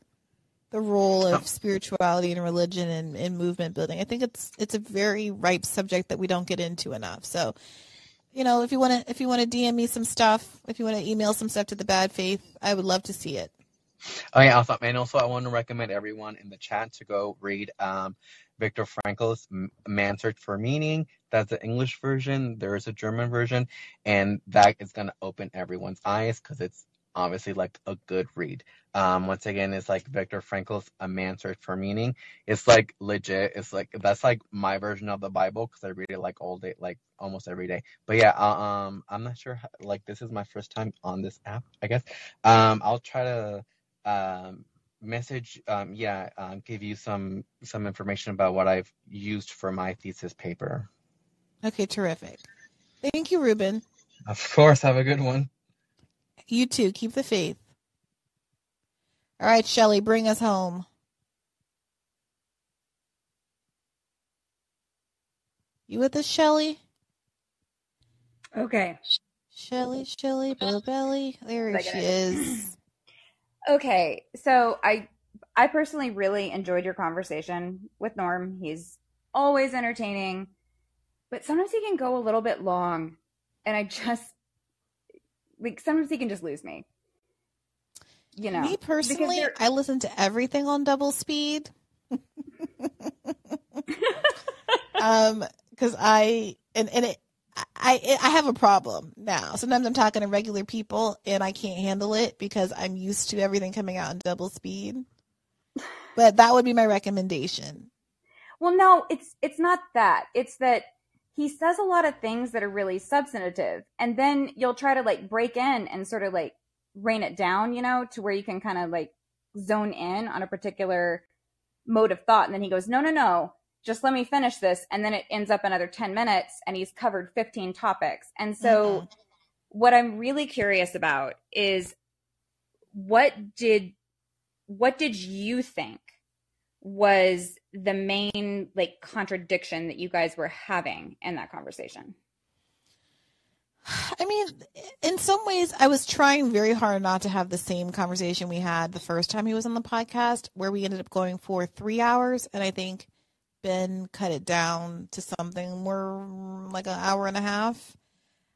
This time we didn't cut it. But that time we got into like a real fight. It was much more contentious over some of the stuff about is Obama unintelligent. And so I was trying to avoid that, but it kept raising its head again. This idea that he was basically overstepping the argument, getting over his skis in a way that was undermining some core claims that were very legitimate and important. And in a way that, so like, I have all this compassion for Norm. Like, I think he's wonderful. He's been so brave and so principled in his career. And I have all this compassion for him because of how he's been treated. And I think that all of his frustration and resentment is well-founded and completely legitimate. At the same time, it can cause a reader who isn't as sympathetic to him to dismiss some of his criticisms as simply the product of said resentment. Right? So as someone who wants the parts of his arguments that I agree with to be really heard, I do want him to like divest a little bit from this thing about judging people's intelligence, or, not overstate the importance of people like Ibram Kendi X, or not kind of put anti-racist baby on the pedestal as like the singular evidence of a culture gone wrong. I mean, it's just like, have you even read the book? I haven't read the book. Who knows if it's even as bad as they say? I don't know that the book actually says your baby is racist. I would be surprised if it did. I think it's all of this like buy-in to the conservative narrative that is not especially healthy. I typically don't read any type of books that tend to focus on what I consider culture wars. So no, and also I don't have a baby, so I never sought out a manual on how to make my baby not racist. Anti-racist, Shelley. It's a different thing, and you would know this if you'd read her Ibram X. Kendi. Well, God dang it. I've already screwed it up. Well, so anyway, I guess my question is with all of that being said, so I do actually agree with Norm about the focus on class politics. And so because I might not be as distracted and kind of more focused on past academic grievances, like, what do you think is the main difference? And The main difference between, I'm sorry? Between what Norm was trying to, like, what it was that you were trying to draw out of him, and how he kept getting distracted by those grievances and by things such as anti-racist baby.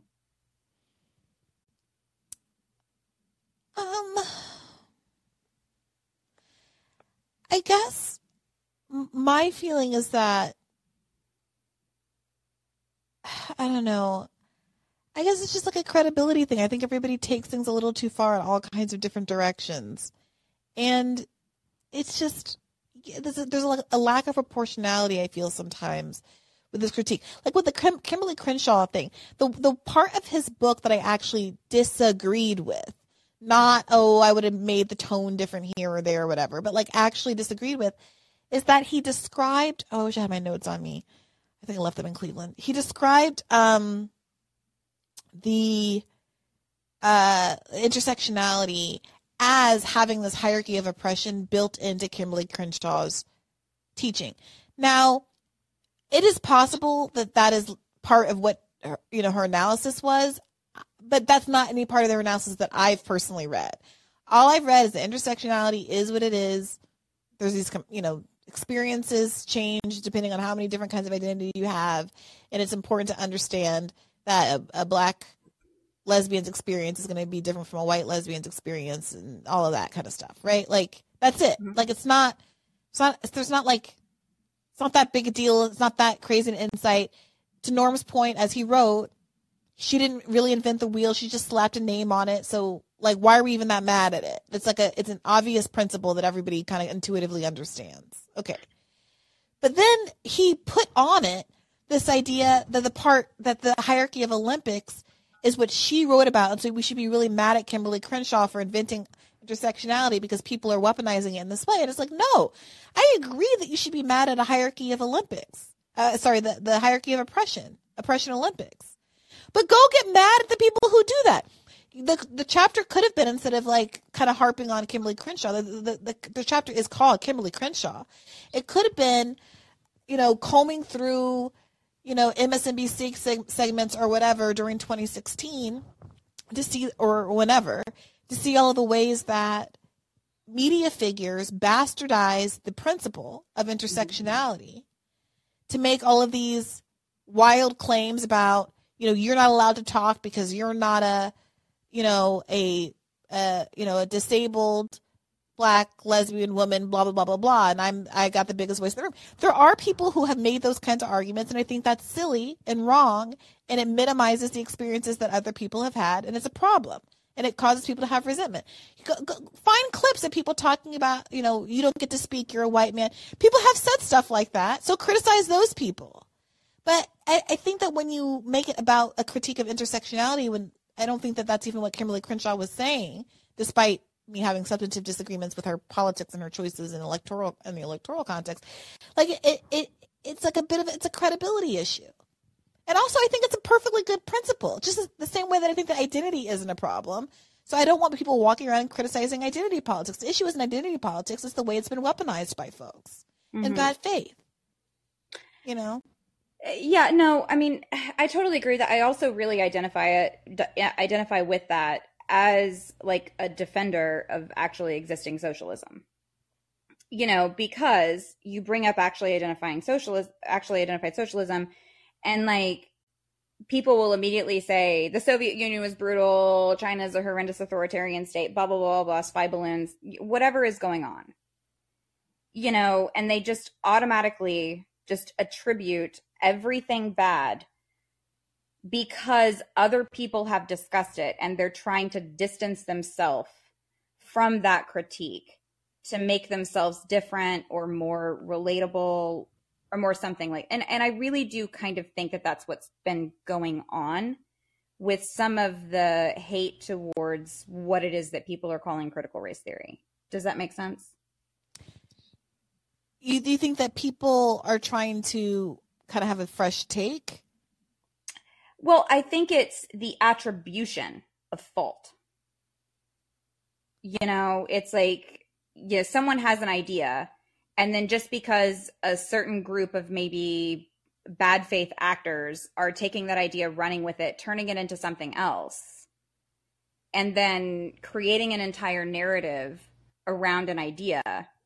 And that's what he's actually railing against instead of what it. Yeah. I mean, look, I think the point he makes about how basically DEI people got their hands on these academic subjects and misapplied them and kind of bastardized them, and that's gotten into the public discourse, and everyone, you know, they're doing the thing where it's like it's racist to say your employees should show up on time. Like, I get it. Like, that is legitimate, and then the critique should be about the DEIification of critical race theory. You know, I would love to see more of a left critique of that stuff that doesn't end with like a bunch of the racist jags that the right goes on when they're talking about this stuff, right? At the same time, like, the reason I want there to be a left critique is because, if I'm going to be honest, like, this is not me speaking as like a political actor or a socialist or anything, but kind of as an academic, I completely understand what is meant when people are having this discourse about whether or not tardiness is culturally circumscribed, right? Like, I'm not going to sit on TV in the middle of like an economic crisis and try to get people to care about whether or not, you know, people with various cultural backgrounds come to the idea of like tardiness in a different way. And that's not necessarily something that we should prioritize over other kinds of efficiency in the workplace, or problematize the idea of people having to be efficient cogs in the workplace and blah, blah, blah. There's all kinds of conversations we could be having about that I think are justified and interesting, but not necessarily what should be prioritized, because they are more academic and they're not prescriptive. You know, they're just analysis. They're just. Well, I think that that's some of my critique of Norm. And I very much appreciate Norm trying to continually in that conversation take it back to a class politics lens, because that is where I come from. That is what I believe in. And it's not because I don't think that racial oppression, gender oppression, any other type of oppression is not a reality. It is just that I view class politics as the best way to unify all of those oppressed forces. But what Norm seems to focus on is a very academic view of what is allowed, what is good think.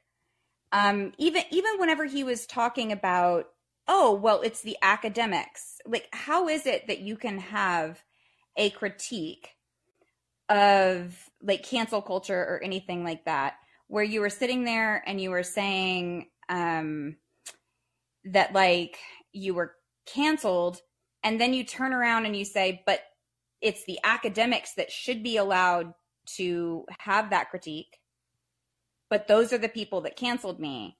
But that is also that he is not willing to allow the critique of him to be opened up to mass politics.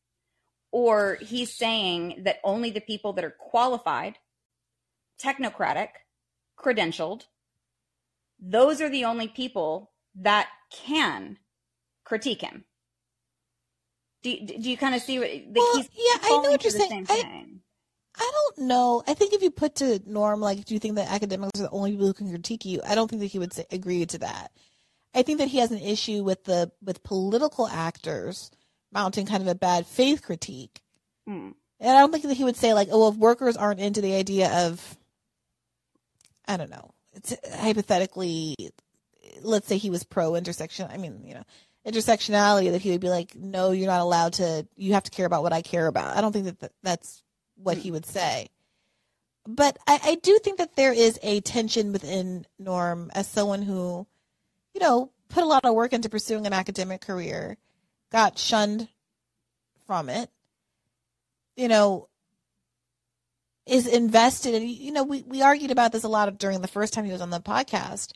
He's like, he cares a lot about hard work, people who are academically rigorous in a kind of traditional way, people who are kind of smart by traditional metrics and who are very hardworking and, you know, like rigorous.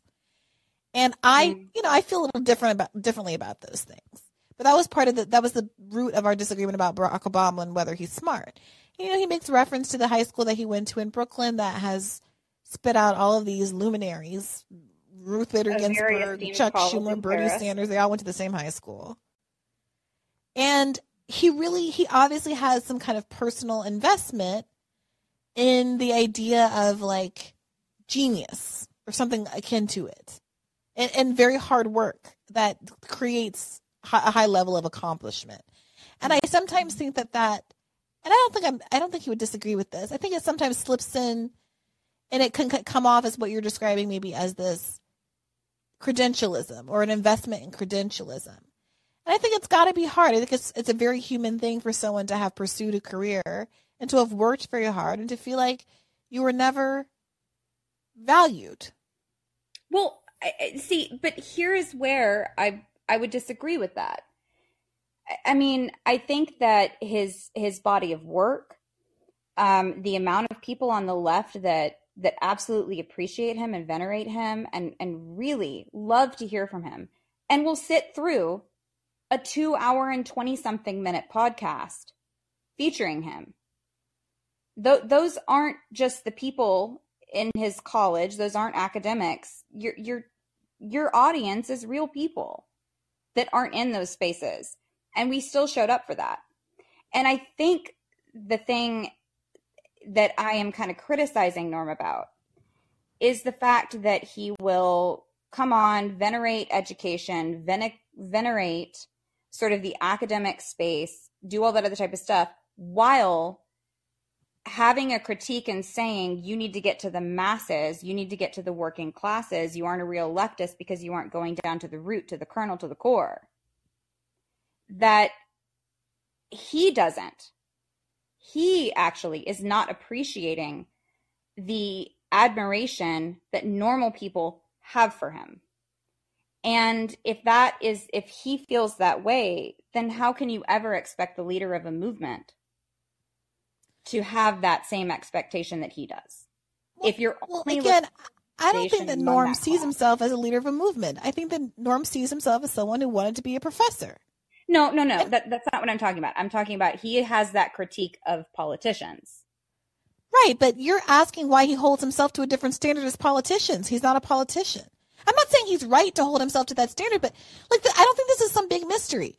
He is a very hard worker, whatever that means. I'm not into that sort of thing, but I'm just trying to channel what he would maybe say here. He was a very hard worker. He achieved a lot academically. He got a PhD from Princeton. He started pursuing these studies, and the door was slammed in his face. And he's pissed off about it. And look, I think he's allowed to be. We can say what we want about credentialism and how it's stupid and how these schools and their esteem is all fake and it's a Ponzi scheme and all of that is true. But it also hurts. It's gotta hurt when you feel like you were qualified to get the feather in your cap and it was denied to you. I think it's just human emotions. He's having human resentment about feeling like even if you think the brass ring is a stupid thing to be reaching for, he earned it and still didn't get it. And so, yeah, he's going to continue to criticize, academia for its short-sightedness at the same time that he ultimately wanted to be a part of it. And that is a tension that is just going to always live within him because he wanted to be a part of it. He felt like he deserved to be a part of it. Yeah, I mean, he did. I mean, so has everyone else that has been denied that opportunity. But I guess my main critique was just the fact that it was the focus on that particular aspect, while kind of espousing working class politics. That was one of the critiques that I had. It's just I felt that there was a lot of perhaps bluster about that, where every single time that you would try to bring up intersectionality or any other thing to kind of attempt to sort of bring people together, or think about things in a different way, it was just, no, you have to go back to the old school. But then also I'm really offended by kind of the class politics of it, my class didn't accept me. Does that make sense? I mean, I guess it's not, I guess I don't understand. I mean, like, I'm not asking for that from Norm. I don't want Norm. I don't think that Norm is pretending to be a movement leader or that he says he's going to be a movement leader.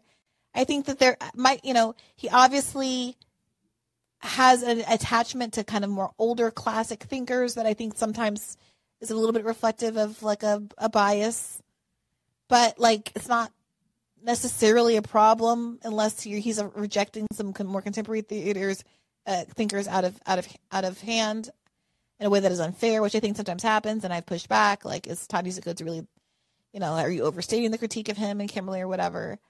But like, I don't know. He's just, maybe I just don't understand what you're saying, but I don't see him as trying to be anything other than an academic. And so if the critique is he is not listening enough, he is not in touch enough with the working class, I mean, no, he's a college professor. Of course he isn't, Yeah.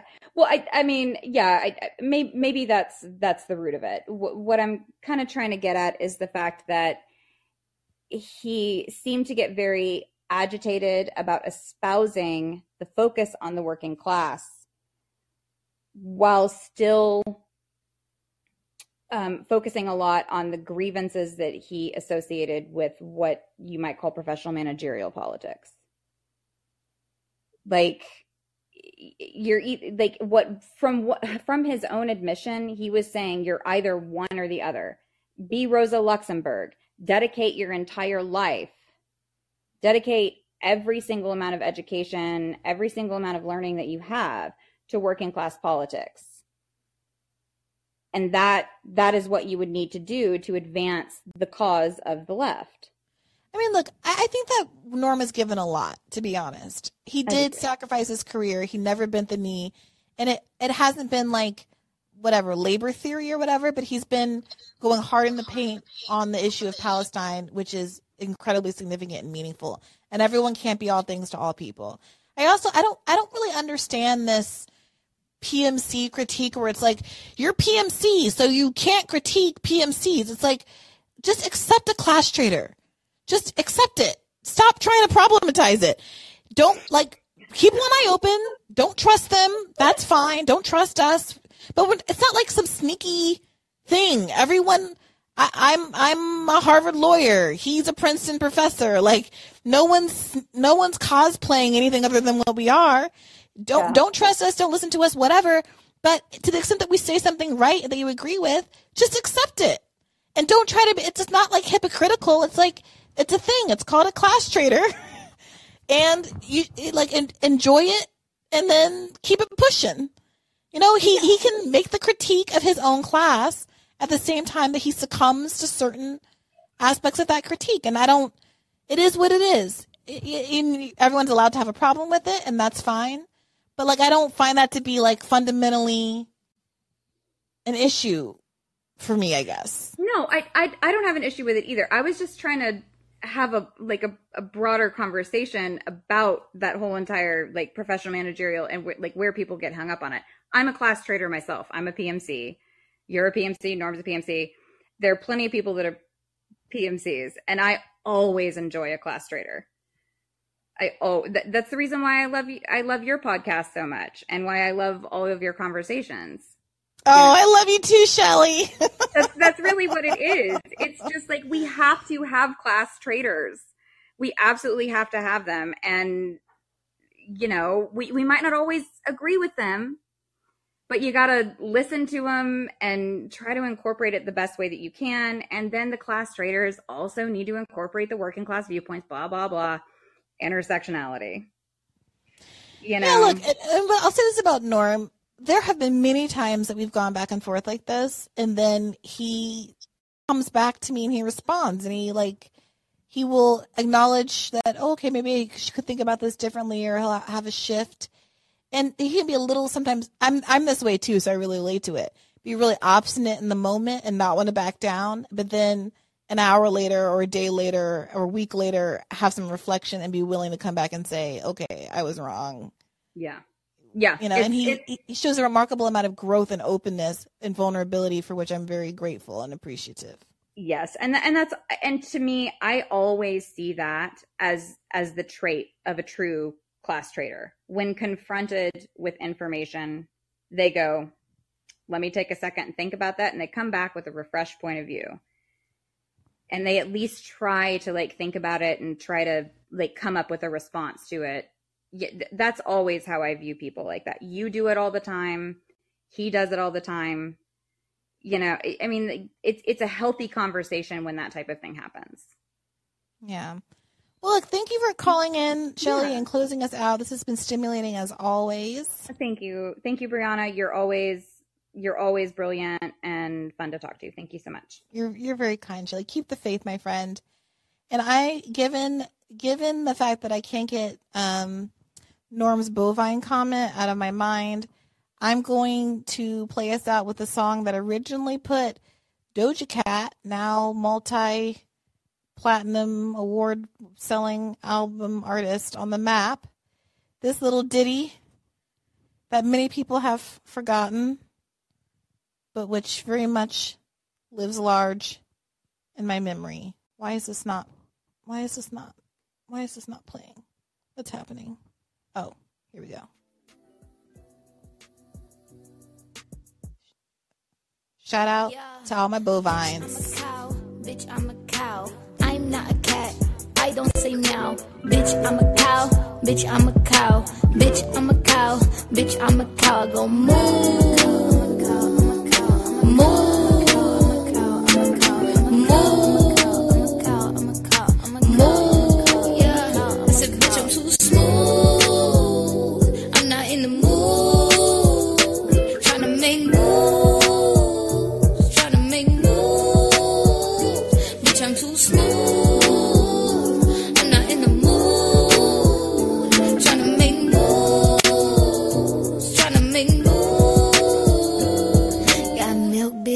Got beef, got steak ho, got cheese, great A-ho, not lean, got me A1, sauce please, these heifers got nothing on me, steaks high, need a side of collard greens, cash rules everything around me, ice cream,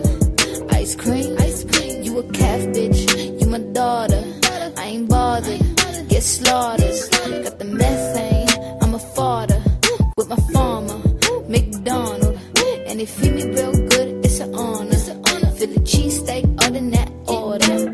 Chili cheese fries as a starter. Got the steroids keeping me stronger. Bitch, I'm a cow. Bitch, I'm a cow. I'm not a cat. I don't say meow. Bitch, I'm a cow.